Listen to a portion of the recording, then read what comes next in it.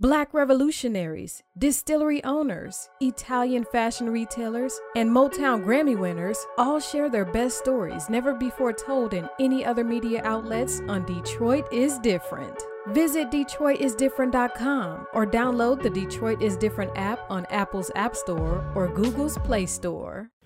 All right, we are back here in the Detroit is Different podcast studios, and today I have someone that I've worked with and have known now for some years, decade plus, and it's kind of interesting to think like, man, you knew somebody a decade plus, but yes, someone that connects to not just Detroit's community, but throughout Michigan's community when it comes to diversity and inclusion. And this is something that's gotten sexier, I guess, over the past 7 years, but understanding the concepts of diversity and inclusion and unpacking what that looks like.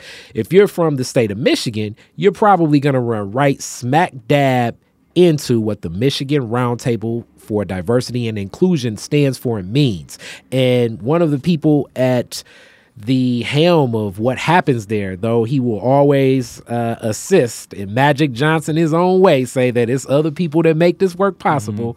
It's the man before me now. Steve, how you doing today? I'm blessed. Just got to keep counting. Thanks for asking. Yes, sir. All right. So being here, first, let's talk a little bit about the Michigan Roundtable for Diversity and Inclusion and your connection to it. We start most stories with the Detroit story and the Michigan story, but let's start that. What led you to the Michigan Roundtable for Diversity and Inclusion? Well, thanks, Kari. It was the mid-'90s, maybe 94, 93. I was working for the Archbishop, the Catholic Church, thought I was doing social justice work, but nonetheless, definitely doing some interfaith work. And so the Roundtable had, formed in 1941, had a long interfaith history. And so I was actually, on behalf of the Catholic Church, leaning on the Roundtable, contracting with them to help us execute some community building work. Next thing I know, the project ended. I'm hooked on this interfaith work. There's an addictive kind of principle at work. When you experience something powerful happening, you want to replicate what it was that got you there. And for me, it was being spiritually intimate with Hindus, Muslims, non-Christians, you name it. And so while I kept working full-time at the church, I got a gig at the Roundtable in 95, I think, 96, working part-time running interfaith programs. Okay, so let's discuss interfaith. Let's not just go on assumptions. What's interfaith and what is interfaith programming? Yes, so it's interesting. So the Roundtable, let me just go back. It was 1927. So what was going on in 1927? What was different about that in the history of the United States? Well, one, the Ku Klux Klan was at its peak, and you had immigration, high levels of immigration in the late 1800s and into the early 1900s, and that really bothered the nativists, people who thought they were the original Americans. They were white Anglo-Saxon Protestants, and here comes all of a sudden, and so at nighttime they would go off and burn crosses. They would do nasty things to Catholics, to Jews, obviously, to black folk. But when Al Smith decides to run for president in 1927, he became the first Catholic to do so.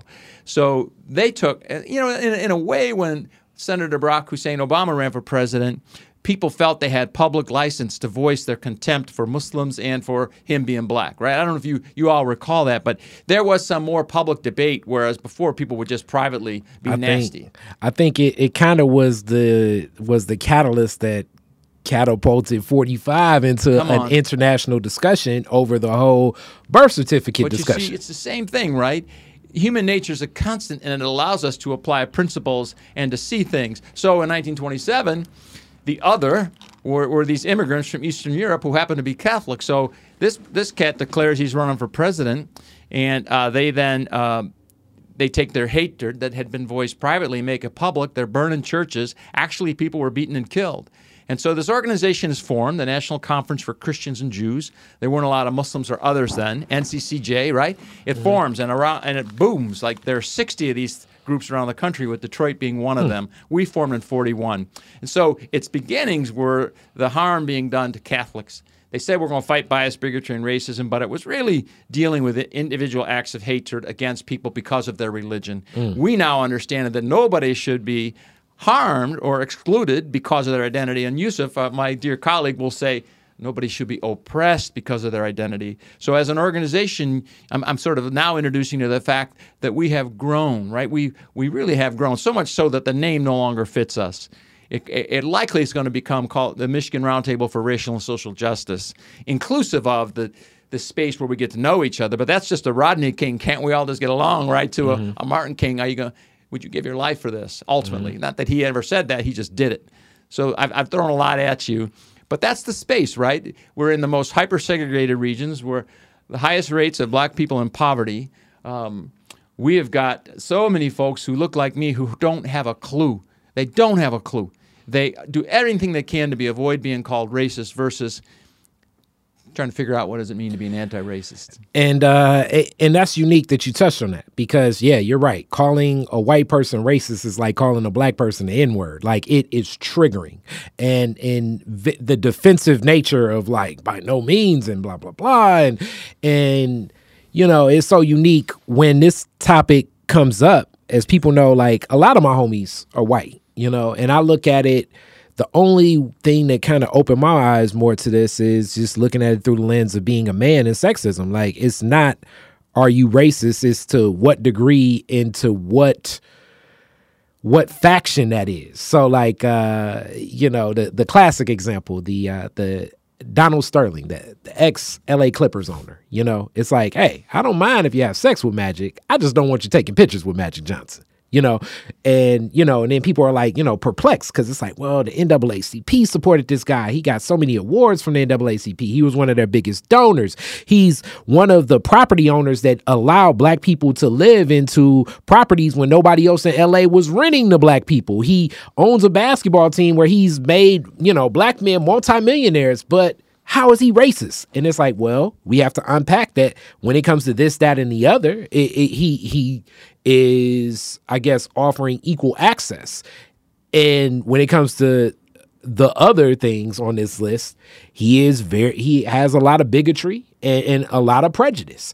And that makes some of the challenge with race being in America so difficult, because the painting of who is racist and what is racist, often people think, you know, the Ku Klux Klan, or they think, you know, Governor Wallace in Alabama, but it can be just as simple as, you know, a person saying, you know what, we need to just leave this neighborhood because I think my property values will drop because black people moved here, which is an actual real life thing. You know what I mean? So how you define what racism is, knowing that we have systems that support racism, and then knowing that we're complicit in these systems, and that the basis of a lot of this nation, race has defined so much of this nation because it was the premise that these people could be enslaved or these people could be ostracized. You know, even the whole concept of whiteness, as you spoke of, a lot of the Polish people here, a lot of the Jewish people here, a lot of the Italian people here, a lot of the Irish people here, a lot of the non-Germanic and non-English white people that came to America were ostracized, but they could buy into this I guess, buy into this idea of what whiteness is, which really is not. It's a concept that became prevalent because of racism in America. Because it's like, hey, I do not want to. I'd rather just rid myself of being Irish and buy into American whiteness so that I'm not treated the way that my grandfather was treated when he first came here. You know, Cardi, there's so much you just laid down. And I got a little ADD, so apologize. But one of the thoughts that we're seeing now is this anti-Asian hate, which we know ties to anti-black racism. But these folk, some of the folks, the model minority, right? They think, in some ways, they may think they're white. And I've heard folks say that. And doesn't come from any shadowy place. It's just coming into a complex world. They have no clue about the history of racism in America, but they know they don't want to be done like the black folk are being done. Yeah. And then all of a sudden they're being treated that way, and it's like they can't figure it out. So, the complexity of race is something that the Roundtable is very interested in helping people understand. The depth, the 400-plus years, beginning with the genocide of our indigenous peoples, where Christian supremacy and white supremacy married each other and became a lethal way to extort, take money, do anything you could to gain wealth. So now, when people are against critical race theory, they're really against that firewall, whether it's the Constitution, whatever it was that protected their wealth. And so if they could just dismiss critical race theory, maybe reparations will go away. But, so this piece on leadership that we're going to get into in a little bit, we're going to be talking about the role Dr. Clifford Wharton played as the first black president of Michigan State University during a contentious time in our history. Very much so. To the role Dr. Carl Taylor has played. But, it's this is not for the faint of heart. In the church world, I might say this requires psycho-spiritual strength. You all might say ego strength, but it requires someone to really have a good heart and an open mind to move from a place of ignorance to a place of being an ally, willing to, as I said, of Dr. King. Hester Wheeler calls me a white Dr. Martin Luther King, and I said, Hester, why you do me that way? It's because we know what happened to Jesus. We know what happened to Dr. King. And ultimately, there's a sacrifice. One preacher said to be a Christian, you got to look good on wood. But I mean, it's that sense. Are you so committed to the other that you would give, you'd sacrifice income, you would sacrifice reputation to be in solidarity? And that's what I think Dr. Taylor is working on with his project. And we're so honored, to be a part of that. I know you wanted to catch up a little about my history. Yeah, I mean, just in the classic Detroit is Different framework, I like to always give that. And I'm glad that we were able to introduce this. And sometimes, as we know, I can get in my soapbox. That's why I have the podcast in the first place. I got a lot of opinions and things to say. Thank God you do. But with that being said, it becomes heavy because, like what you said, this is a very segregated place. When you think about the poverty that exists in Detroit and Wayne County, and then you compare it to the wealth that exists in Oakland County, and you even compare it like in other places, like what happens in most places where you have extreme poverty, you'll see a little bit down the road that's not existing. And you'll also see more people of color where that is existing. And unpacking this, and it's very uncomfortable for certain black people to see this reality, but definitely for white people, because, to be labeled something as racist and how it's painted in the picture, you're thinking, most people are thinking like, okay, this is, I don't have I'm not a Nazi. I'm not in the Klan, but they're not understanding what's so complicit and just even the traumas that exist. Like I often enlighten most men to open their eyes to what sexism exists. Like, so when women say that, sometimes just being in the presence of a man can be triggering. Being white can be the same way being black. And it's an understood thing. Like, it can be triggering. Does it feel like, man, you didn't even allow me a space and chance to be an individual. But the system itself is so pervasive that it often strips us of even having the humanity to get to that point. And that's where this new project looks very interesting. A partnership between the Roundtable and Michigan State University. So what's happening with this partnership? And this partnership is about leadership, which is a very it's a very, I want to say, like, thought-provoking concept. Because when we think of the leadership in this nation through the lens of how his story is told, through the lens of what we call, when I even say the white male idealism, it's not necessarily a white male. It's not Steve as much as it falls under the arc of this whole concept. And like when I tell people, most of the laws in America were written for middle-aged white men. So it's, you got to read the Constitution of this is for you if you own property and you own a business. But the further you get away from that, and it was illegal for people that weren't white men to own property and businesses, then the more that great document of the Constitution is not applicable to you. So, and those were leaders that wrote this. So when we think about leaders are whoever has followers, and it's a lot of misinformation. It's a lot of people frustrated. It's a lot of people at wit's end. It's a lot of people just not knowing what's happening. So they're following the voice and the urges because they're emotionally triggered to follow things that really, in my mind, are things that should not be followed. Full of hate, full of bigotry, full of sadness. But they're drawn to it right now. So being that you have an institution like the Roundtable, looking to offer ideas into leadership is very promising and unique. So please open up and share with me about what this project is and why is it keying in on leadership and why is leadership so important. So first, what is this project? Yeah. Well, so this is a project that Dr. Carl Taylor, Detroiter, and internationally accomplished academician, researcher, social justice guy. We honored him at the Roundtable in 2019, just before COVID, along with the brother from the barbershop. Oh my God, I'm Mr. I can't believe I'm forgetting right there on Windermere, down from Northwestern on the other side.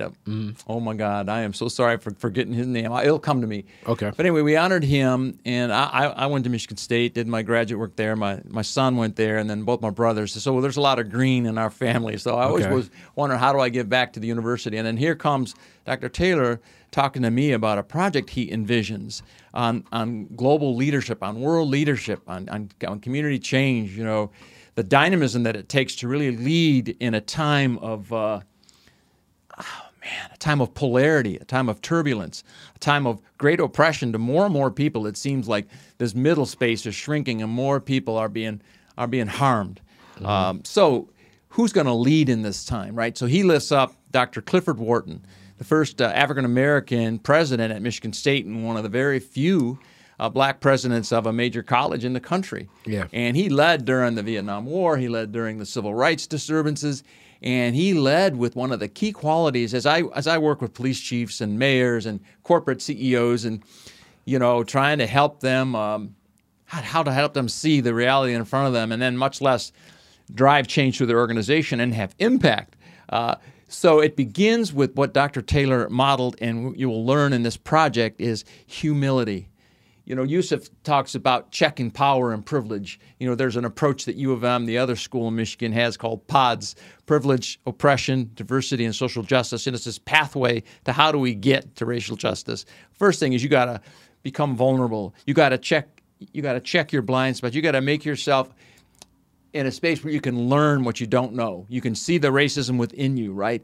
But in Dr. Wharton's case, he simply understood. He's the president of the university, a lot of power and privilege, yet he would go to these mass demonstrations where it was getting pretty wild, and he would go amongst the students. Talk about making oneself vulnerable. He put himself on the line.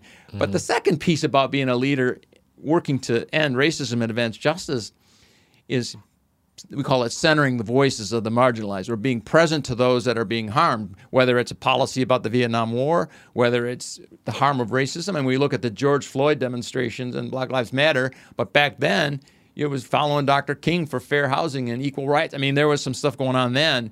And so he went in there. He could have been, I don't want to call him the house Negro, God forgive me for ever saying that, but he could have been a black guy leading in a white man's world. But he became a black man leading and not forgetting who his people, where he's from, who needs help. Not just black folk, but gay folk. I mean, there's an intersection among who is hated. And if you are a woman who happens to be gay and black, oh my God, Lord have mercy. That's a lot to live with. Should be celebrated. Our native people back in the day, they called it the two spirits in terms of when someone was gay and they discovered it, they'd have celebrations like someone's confirmation or first communion. It would be, we're celebrating that the Creator, in the Ojibwe language would be Kichimanatu, has blessed us with this unique person who gives so much to our tribe. And, you know, then the colonizers came and brutally murdered everyone who was gay. And I know the Spaniards, and they would have the flesh-eating dogs. They'd put the gay folk in the pit, and everyone would watch their loved ones eaten alive. They're trying to exterminate, if you will, the support for gay people as well as gay people. Crazy stuff. Sorry to lay that on you. But back to Dr. Wharton, so he showed how to lead during tough times, how to listen to the people most impacted. And then I think the other piece, when you examine your power and privilege, when you center the voices of the marginalized or the oppressed, and then you create a strategy based on what you heard. I was at a company giving a talk in Grand Rapids, and they said, well, we don't do anything with LGBT people here. I said, okay. So I was talking about diversity. It was really weird. At the very end of the day, they asked me a question, well, how can gay people bring their whole self into the workplace? And I go, you're asking a straight guy from Detroit when you probably got plenty of gay folk working here, and one of the poverties is you don't know who they are. And the second thing is you better find out so that they can help you solve that anyone's going to talk about how to be open and inclusive to people who are gay, you would ask the person who is gay to help you. So it's creating a strategy with the folks that are most at risk of harm, whether it's black folks having an oversight role or an advisory role with our local police departments. If they don't feel heard, to be like Livonia, where they have to put up a billboard saying racial profiling ahead. I told the police chief, I said, Dr. King said, rebellions are the language of the unheard. I go, in Livonia, it's billboards, man. Save people to 2,500 and listen a little better. God love him. He thought he did the best he could, but just didn't have that leadership ability to really hear the other, not taking it personally, and then not just hearing, but then acting. Don't patronize a black person and put him on a committee. No, let them run the damn committee and set the strategy for what the committee is going to do. And then the last piece about the leadership that I'll say that I thought Dr. Wharton exemplified, certainly Dr. Taylor does, is this accountability. Now you got to be accountable to what you heard. It's not just pat yourself on the back, you did something wonderful. It's stay in track, keep tracking so what you heard is accomplished. You kind of surrender the power you have. You kind of surrender the benefits you might have had from your whiteness to allowing a gradual path toward justice. Mm-hmm. And this can all be this can be tough. This can be tough work, especially being that the state of mind in some of the people that are oppressed.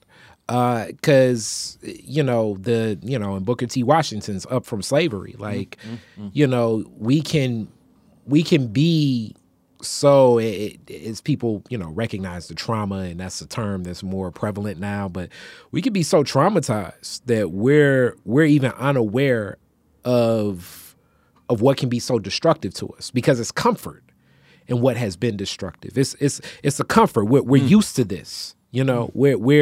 We've normalized things that can be so oppressive to us because these are the realities that we've just always seen.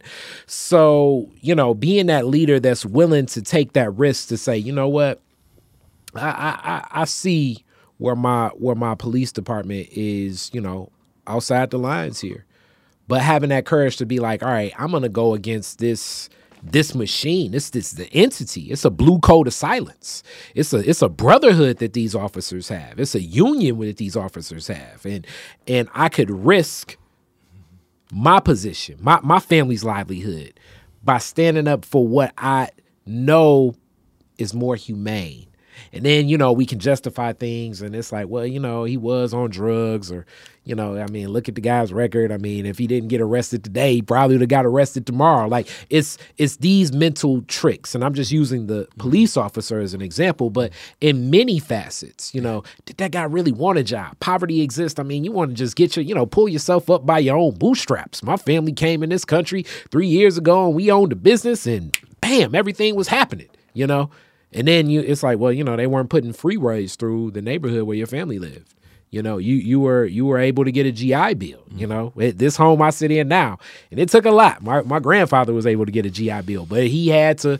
My grandfather had a lot of little game and hustle in him, but even with the GI Bill, it didn't cover everything. So he had to rent out to one of his. And my grandfather came home wounded, and that's what I think kind of led to it. He came home wounded with one leg from World War II, and he got a GI Bill for some of this, but he had to rent out the basement to another one of the black soldiers that came back from World War II. They couldn't get a GI Bill as covering what the cost was being in this neighborhood right now that at the time was a Jewish neighborhood. And soon, probably maybe 2 years later, back to that whole living next door to people, Jewish people got the heck out of over here and moved far away. Probably not just Jewish people, but anybody who's white who wanted to protect their investment that could, right? But even that unpacking is so weird because Jewish it people were here, but Jewish people couldn't live on the other side of, that's a good point. on the other side of Woodward. So they were, the Jewish people, white people, quote unquote, didn't want to live next to Jewish people. Hence we have the beautiful Fisher building being built where it stood, and almost like a sign of disrespect towards the power structure that did not want to let a Jewish developer put a building downtown Detroit. So he was like, let me build the best building right here in what we call a New Center in Detroit. Every time I have a conversation about race, another layer of the onion is peeled, new insights that because I never had to, nor did I really dig deeper into the black-Jewish relationship. I mean, the pridefulness of this is you think you understand it. And I think we see leaders who haven't done the work, who haven't been vulnerable and listened and made mistakes and stepped in it and kept digging. I think President Biden, when he told Cory Booker to apologize to him this summer, he said some things about you ain't black enough. I mean, you could tell he hadn't done the work. And there's a lot of white progressives that just presume they got this. I got this race thing. No, you don't. Every day you're going to learn something different. You just got to stay humble. And then also, President Biden is one of those unique talking points about like his leadership and his role as a politician, not necessarily his current administration, but just his political career and where he stood against what happened with busing and where he stood lockstep with Strom Thurmond and some of the strongest segregationists post 1950 ever. He stood line step with them. And then moving forward to end up being the vice president for Barack Obama, which I think was a political move because it's like, well, you know, I'm so black, I need to get someone that's white that, you know, is willing to partner with me, but that kind of eases the tension to say, okay, he's not going to go too black and too extreme because, you know, he's with Joe Biden. So, I mean, Joe Biden will make sure he kind of reels them in. Like, that was a political move. Like, when we unpack this and just his presence of mind, and even the presence of mind, as much as people say, well, you know, well, he won. The margin of victory that Joe Biden had in the election against Donald Trump, because I think a lot of Americans were just upset with both those choices, was so slim that it shows the divide in this country right now. And that truly does exist. It's not like it was, you know, it's not like Joe Biden won by a landslide. Joe Biden won a very short margin of victory. Yeah, so Trump, it's a lot of people. Like, you drive through Ohio, even certain parts of Michigan, you see Trump banners very prominent. No, had Trump not irritated some mainstream Republicans, he would have gotten elected, but there were people who didn't want to associate with him. But you know, Kari, what we saw in Michigan in 2004 was the ban on affirmative action. And what we saw, and I think this is important to understanding the group of white folk that are acting out now racially, acting out and are problematic. But 83 counties in Michigan, right? In 2004, 80 counties voted to ban affirmative action. Think about that. The only three that didn't were Washtenaw, Ingham, and Wayne, because you had both universities in Washtenaw. In Detroit. And then you got Detroit. But the white resentment, you know, the book on white fragility, okay, that's fine. If that's the doorway for you to start thinking about things you hadn't thought about. But white resentment is dangerous. These are white folk that have felt that, you know, Ronald Reagan talking about reverse discrimination. Yeah. These are white folk who feel like they've been losing out because of something black folk have been getting, and they continue to resent, and that resentment is growing. And so what 46 Minus 1 did, to borrow Reverend Frederick Haynes' language, was he harvested that anger, focused it, not just from black folk, anti-immigrant folks, abortion folk. He pulled them all together. What's your grievance? But, you know, when he told the Proud Boys to stand back and stand by, I mean, that's his private militia. He had those folks all juiced up, but he didn't create them. He just harvested them. They've been in the shadows. They just came out. So that's the deal, right? That's the challenge, is we face this deep white resentment. It is. 15% of the people are of the population, I think research is showing, are in that space where they have deep resentment. They don't like anyone who isn't a white Christian, right?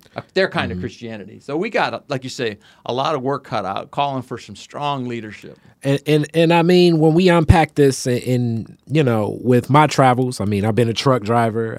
I've seen some, I've had some travels, and I like conversations. So with this conversation, I mean, there is a deep resentment, especially in a lot of the white males. I think I'm 38, in the age range of like a white male, probably 45 to 25, has a lot of anger, and their anger is misguided towards whether it be black folks or whether it be women or whether it be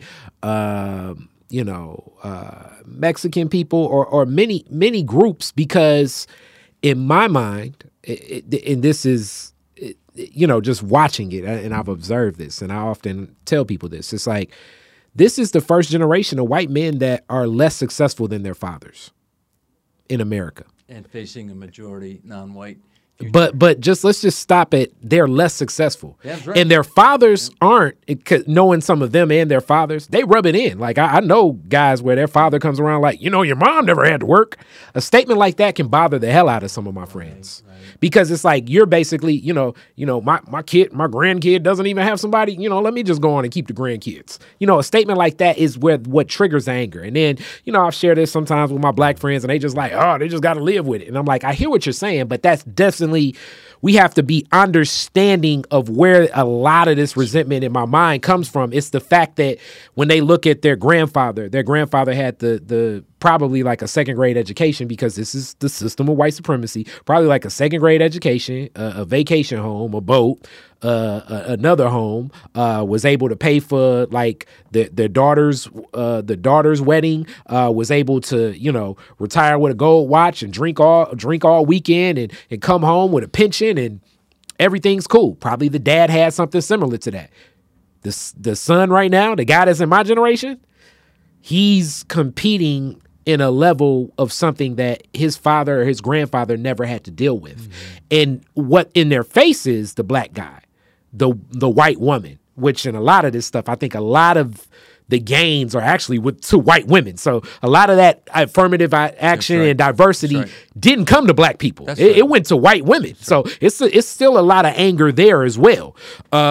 So this anger that exists is real. I'm not saying that it's justified. I'm not saying that it should exist. I'm just saying that I recognize and I see that anger that does exist. And that anger is stirred up, as like we said. I mean, certain people, certain figures have stirred that pot. They know some of those triggering words. They know how to place those messages. The same way that it's an anger inside of black men that does exist too, because the system just doesn't give us so many options. So if someone speaks to that, they're going to touch us. It's a reason why the proliferation of the acceptance of what I call street culture or, drug dealing and things like that is so accepted in the minds of us as black men, because it's like, okay, that's an opportunity that obviously you had to take because other opportunities don't exist.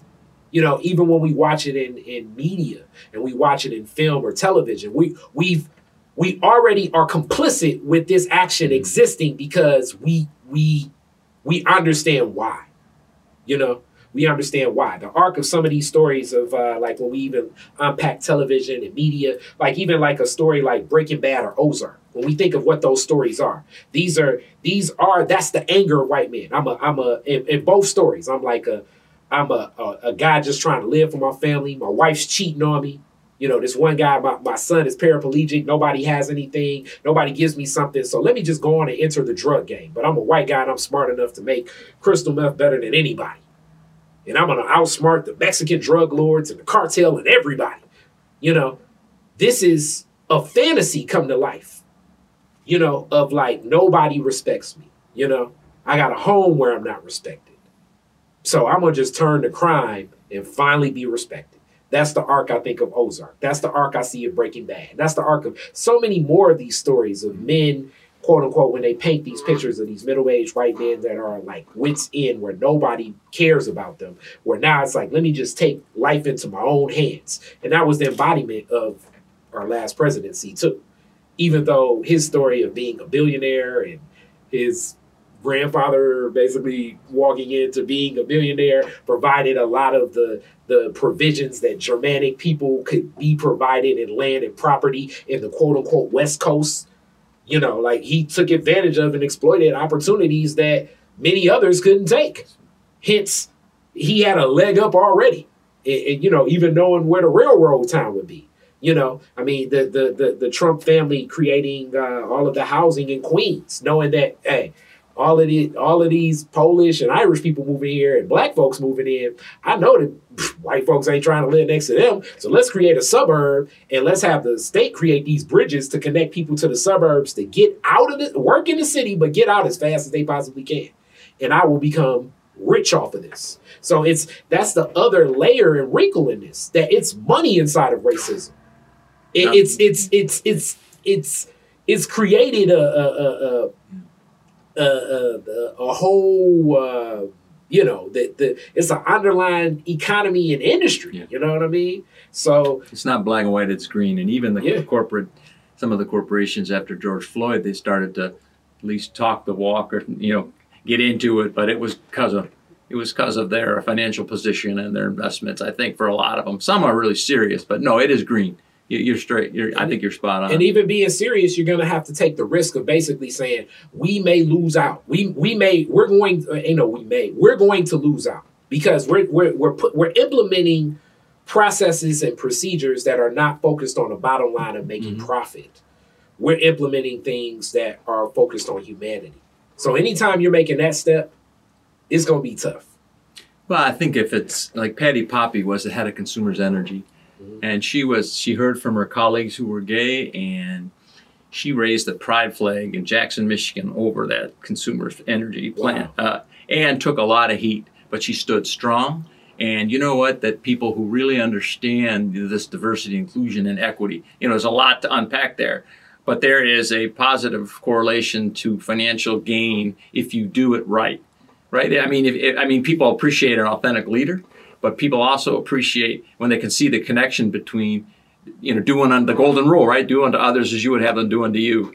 But it's tough. And if it's not done right, if it's done clumsily, it will blow up in their face. And there's a cost to be paid. There's a cost to be paid when you stand on the side of the oppressed and the marginalized because they got put there for a reason. Mm-hmm. True. So this project, kind of going back there, that we said what it is. Who's going to be involved? Who will be the people that will engage in this program? That's a great question. Where the Roundtable is there to help give it legs and help more people understand authentic and dynamic leaders like our first leader being focused on Dr. Clifford Wharton.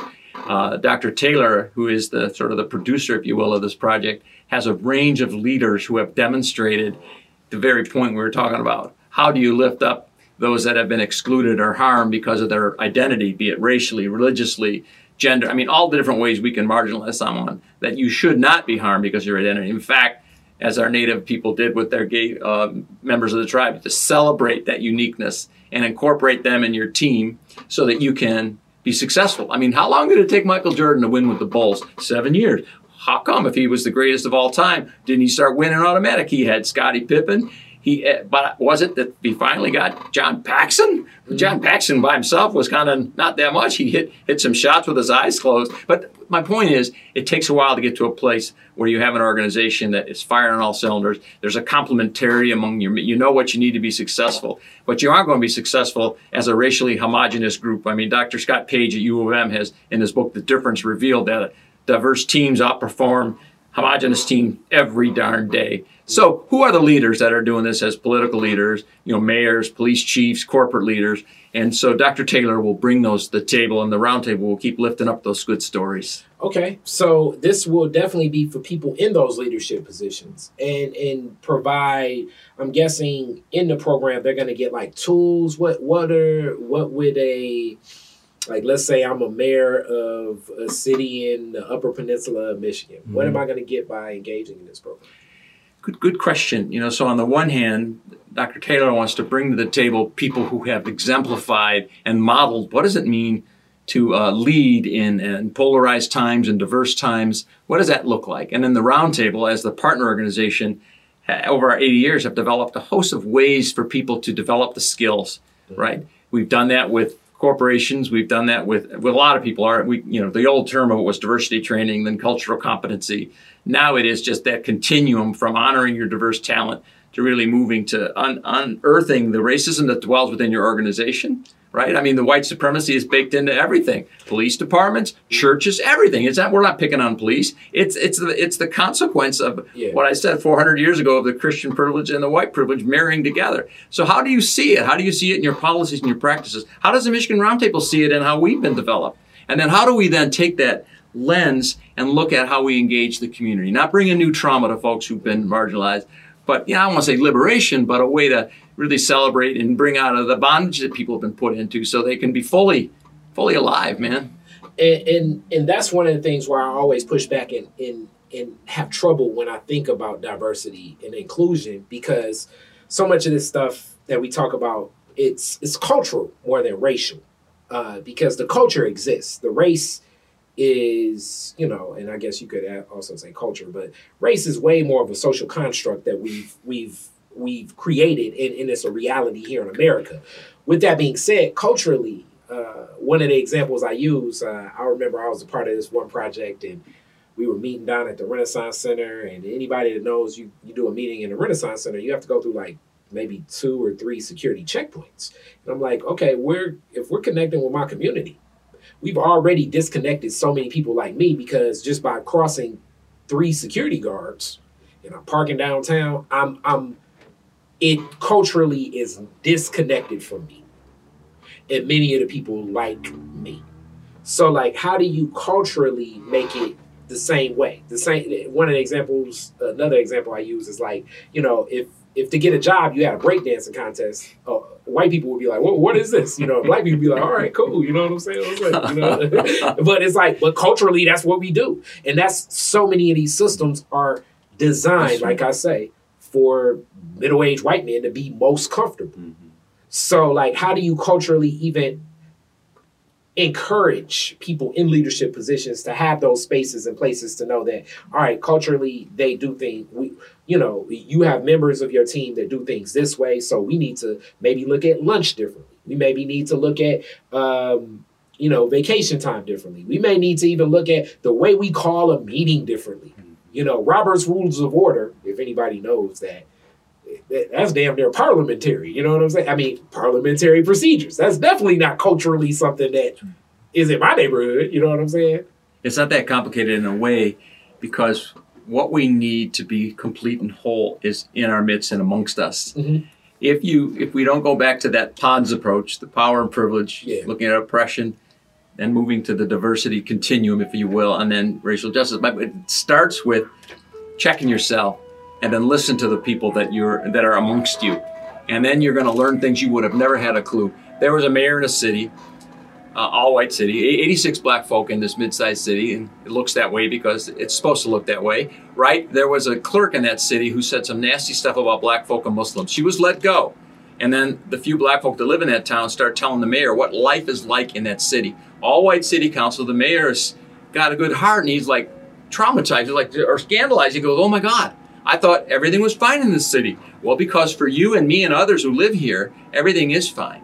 But once he got that disruption, right, that dissonance, the gift that keeps giving, he was able to start, okay, if I'm a good man, I'm wired right. How do I move from this unconscious incompetence, this blissful state like things are well, to processing this new information and getting to this unconscious competence where you just follow the Nike slogan, as I'm sure you just do it. You automatically default to doing the right thing in your organization, in your neighborhood. Yeah. But man, it begins with checking yourself and listening to the folks in your place who might not like, who might not feel comfortable coming to the Renaissance Center or whatever example you gave. Yeah. There's no shortage of them, but the answer's there. It's right in front of us. I do think that. And then sometimes that discussion it's going to be a series of discussions too. Come on. Because that first discussion is like, is this real? Or like, is this, like when people say like, man, you live in the hood. I feel so comfortable here.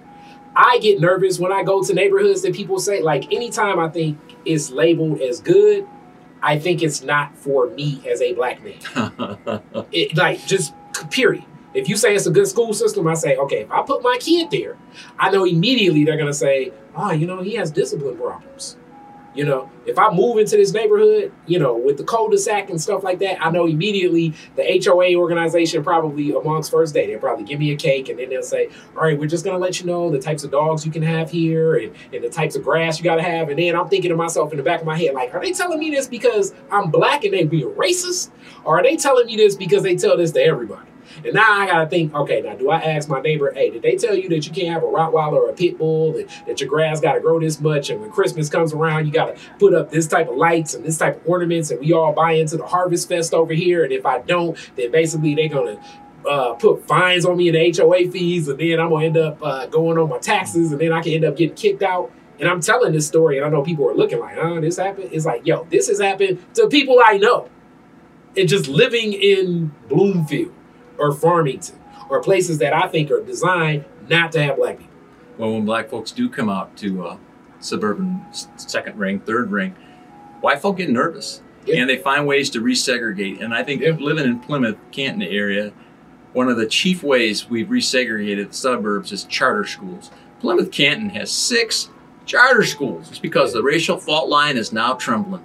Right? But I think that the schools, to me, that's the new red line. Because the only thing that a real estate agent can't tell you a lot, but one of the things they can tell you is it's a good school system here. And let's just point blank say it. Any good school system has very limited black students. The more black students that are in a school system, the worse it's going to be. And the worse it's going to be because the testing, as we already know, is already racially biased. The resources are racially biased, so they'll get less resources. So you get less money. You have a test that's designed, like I say, it's not designed for black students to even understand. You know, the storyboard problems aren't even close to what you're saying. Not even with the names, with what you're saying. You're disconnecting already. The testing and the enrollment, you give less money to the school system. It's not funded. It's not given to. So basically, the real estate agents is like, yeah, it's a really good school system here. And that's i.e. black folk ain't around here. No, there's ways that they speak in code. Yeah. I mean, you go to a school board meeting out in the suburbs. You go to a city council meeting. And the code talk, oh my gosh. And how do you help people see that? It's really, again, it's hard work. We're in one community and some leaders of this city were talking about weaponized white privilege. Now I had to stop before I wanted to tackle the person. We had 2 women of color facilitating. So that's because in the afternoon session, a few folks said the same thing. Like that must be what they're talking about, the water cooler. So they resent the fact that white privilege is being put at them, and they use the term weaponized, like black folks are using white privilege to come on against them. Yeah. But, a skilled facilitator will allow someone a safe place to drain the wound or to spew out their stuff, even if they don't agree about it. But if you feel respectfully listened to, even if you don't realize you're talking smack, you're more likely to moderate by hearing the voices of the other because you've just been treated well. But it's going to take a heck of a lot more than that. Yeah. But I think it begins, who has the strength to hear someone who doesn't have a clue of what they're saying? Yeah. But so it's hard work. But it begins, I think, with relationships. It begins with folk who look like me, hearing from my colleague, Frida, a black woman who talked about every morning I wake up, I realize I'm a black woman. I never woke up and realized I'm a white guy, right? Yeah. And then she goes, I go through the day and there's maybe 100 to 1,000 microaggressions, like paper cuts all day long. And I have to decide, what do I have the strength to even deal with? And what do you want to address? Wow. And what do you not want to address? I mean, to me, I usually make jokes of a lot of this stuff, but it's little things like that. Example I use is very real. Like the what type of dog you have in this neighborhood. The HOA fees coming up. Mm-hmm. You do a birthday party for for one of your kids, and somebody calls the police because of a noise complaint. Because culturally, to me, that's just we would never do that in our neighborhood. But that may be what my white neighbor does to the other white neighbor. But as a black person, I'm thinking, it's triggering. Because culturally, we're not in a neighborhood where, like, if the people are too loud, we're from a neighborhood where we walk down the street and we say, hey, man, I got to get up and go to work tomorrow, but it's cool. But then we may even go a step further to say, let me give you some charcoal or some money on the charcoal, so maybe y'all can pick up and go tomorrow or something. Like it's more community, mm-hmm. And that is one of the biggest differences when I think of the whole concept of the cultural differences in whiteness and blackness, because mm-hmm. we have more of a communal cultural dynamic, whereas America's based on rugged individualism. Mm-hmm. Amen. It's based on being an individual. It's based on, this is mine, and even if you family, technically that's still yours. Whereas ours is collective. Yeah. We want a collective. We want usually, I'm generalizing here. We want our family, our friends around, our block. We like the block party dynamic and things like that. It is what a lot of white folk who are Christian, they are.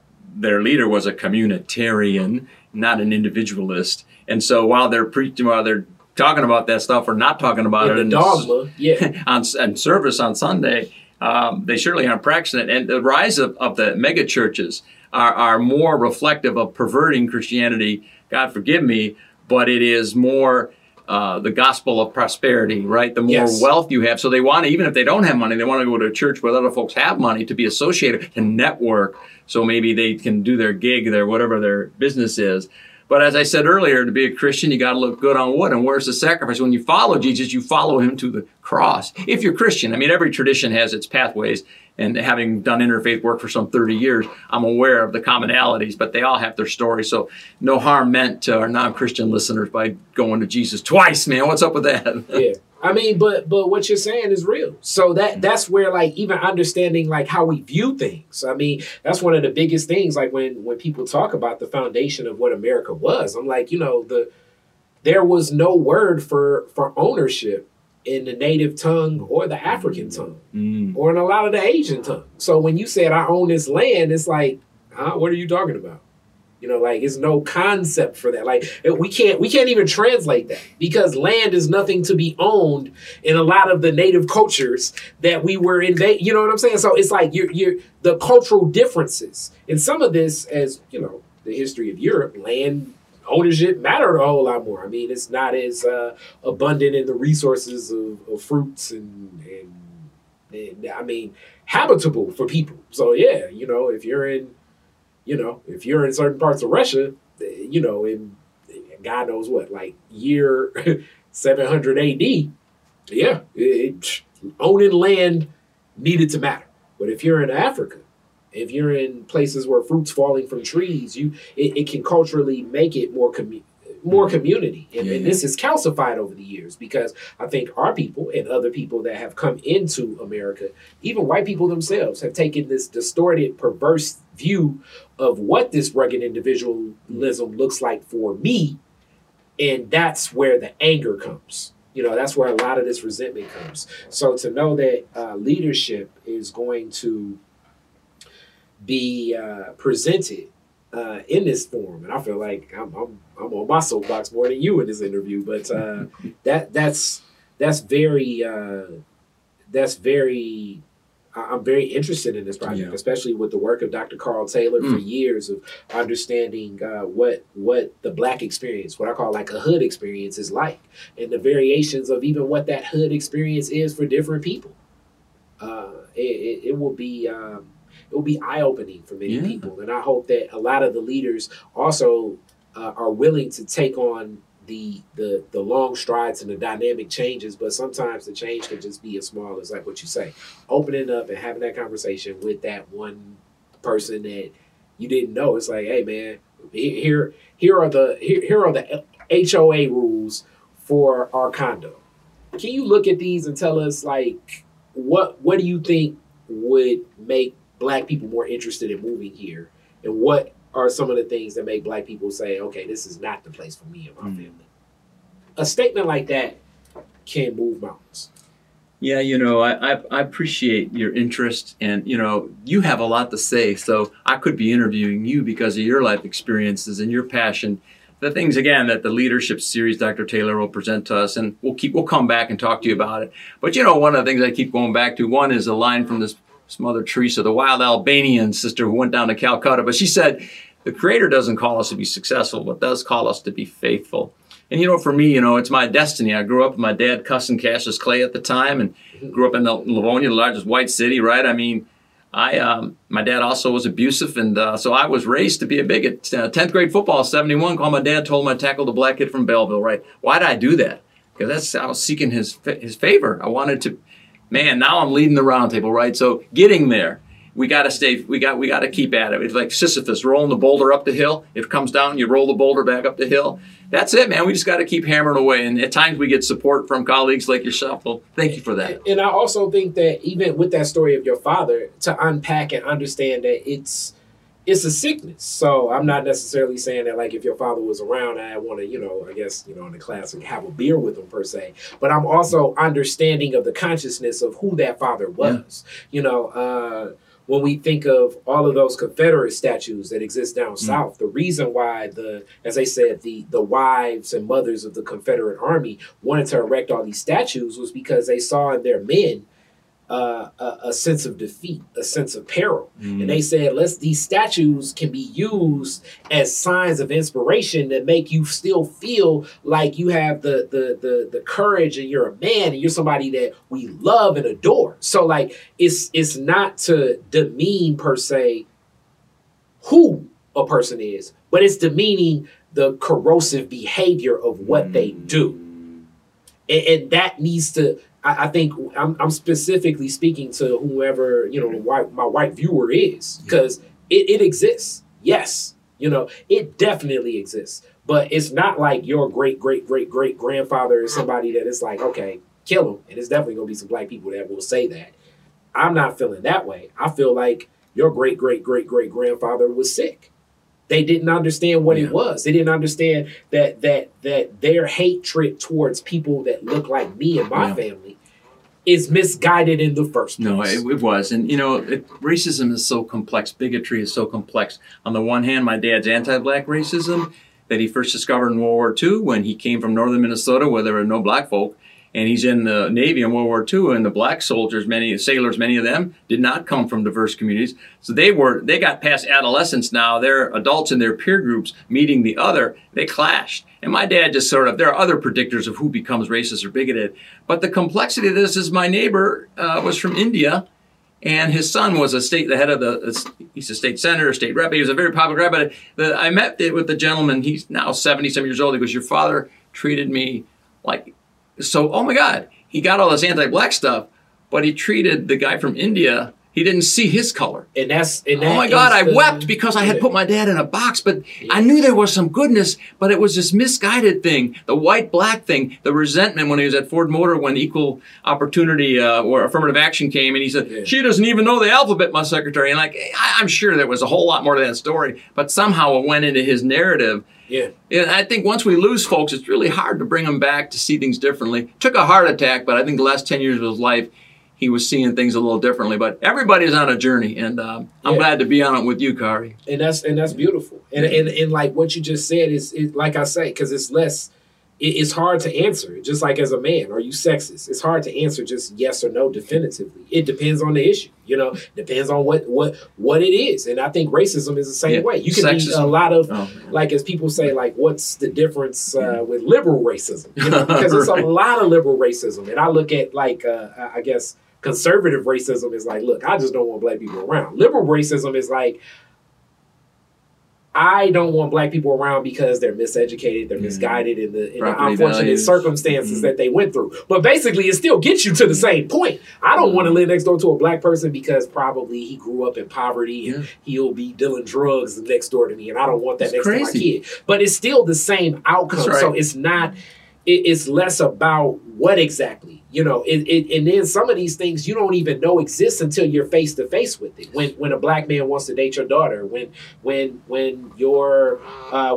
black man now is your boss, when a black woman is, the person, the determining factor, a judge, and you got a DUI. You don't even know. When a black doctor saves your life. Yeah, you don't know what would be triggering until you're in that situation where it's like, damn, I guess I am. It's some bigotry here, right here. It's some prejudice. It's some racism in this instant, as though I didn't know it existed. You nailed until it. You're there. No, you nailed it, Kari. And I hope in the work at the Roundtable and with this project that we can help people come to see, yes, not I'm a racist or I'm a sexist, although one could say that. Yeah. Or I could say racism, sexism, you name it, dwells deep within me. Yes. I am working to become anti-sexist, anti-racist. I am on that journey. Every day I'm trying a little harder. Join me. I think if we can get more people to say that, we could get a little running start on this journey, this long race. What you just said is the beautiful concept. Just like, the people that I know, and I give power to all the people in my family that have struggled with addiction and overcome it, but they'll still always say, I'm an alcoholic, but I haven't had a drink in 20, 15, 30 years. So it's still there, but they're doing the work. And I think that's how we have to see this. And even being black, and it's like, how can a black person be racist towards black people? Because it's the system that we're in. We're still seeing it ourselves. It's black people that don't want to live next door to black people because of the same things that white people would. Yeah. I think the racist term, I think you're right. It's a prejudice and bigoted. Racism implies a lot of power and class and ability to harm. But I mean, to the earlier thing I mentioned, once we say racism dwells within me,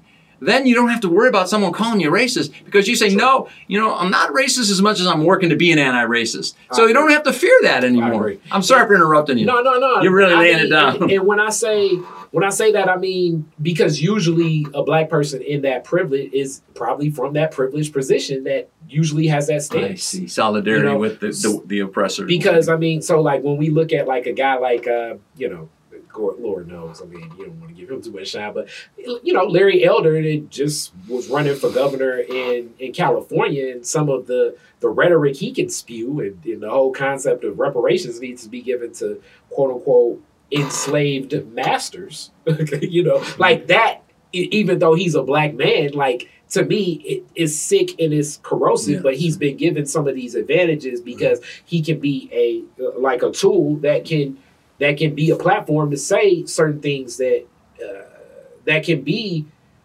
shared amongst and believed in. So yes, it's very rare because racism does take a power position. Prejudice is just being bigoted without it, but it still can exist in being in the system. Or you can even be, it's tough. Like being a police officer, just knowing the foundation of why police exist in this country. And how our justice system works, in every institution. That's why, when people talk about, health systems, education systems, justice systems, monetary systems, financial systems, like if it's an institution in America and you're black, just know that the origins of that was not designed for you. That's true. Wow. Yep. So yeah, we can definitely park it there. I look forward to picking up this conversation with Dr. Taylor and finding out more. But before we even go there, when does it start? When will it launch? What's gonna be like the grandiose event of getting down before more of the work? Yeah, Dr. Taylor imagines later in October to really busting out in all types of media. You and your Detroit is Different platform being one of many. So yeah, it's going to be a robust launch of this project later this month. Okay. Look forward to it. This was a great discussion. Look forward to getting Dr. Taylor here to share his story. This was definitely a different type of Detroit is Different interview, but I am going to ask you one of the classic Detroit is Different questions that I always end interviews with. We'll take a gander at all three. We'll go at all three. So your very first car, year, make, and model, and what year did you get it? Oh, that's great. So it was the spring of '79. It was a Ford Fairmount, and Dad signed for it, and I had to make the payments, and so that was it. Ford Fairmount. Okay, so what color? And gray. Okay, and let's see. And I'm pulling this up now. I never even heard of a Fairmount. Okay, so I'm looking at it. It's one of those boxy rides. It looks like it's real metal. It's Lincoln Mercury cousin, I think, was the Zephyr, but they were, how Ford and Lincoln Mercury kind of had partner cars. Yep. Yeah, it was a sedan, man. Okay. Red velvet interior. Oh man, so you were a big man on campus with that. Well, yeah. No, I had to pay for it. That's the only thing. Right? You were a working man, but do you remember the first place you drove when you got it? Now that's a great question. Probably had something to do with girls. Yeah. So, or to show it off to my buddies. Okay. And then go see some girls in it. Okay, either A or B. Yeah. A combination. I don't remember specifically. But shortly after I took off for California with it, I took a long road trip and had to stop along the way and get jobs to pay for it. I was thinking to myself, that is, if it ever was a young man's story, I got a brand new car and I'm going to drive cross country. That is a young man's story for real. I mean, I'm working in the fields picking potatoes with migrant workers, man. I lasted one day. That's hard work, right? Yeah. I'm working at a gas station. I'm working at a hotel. All got to pay for this. And anyway, it's all good. That's a good question. So that is a very interesting way to see America, definitely. But it also is that's like the youthful ignorance and youthful energy. Oh my God.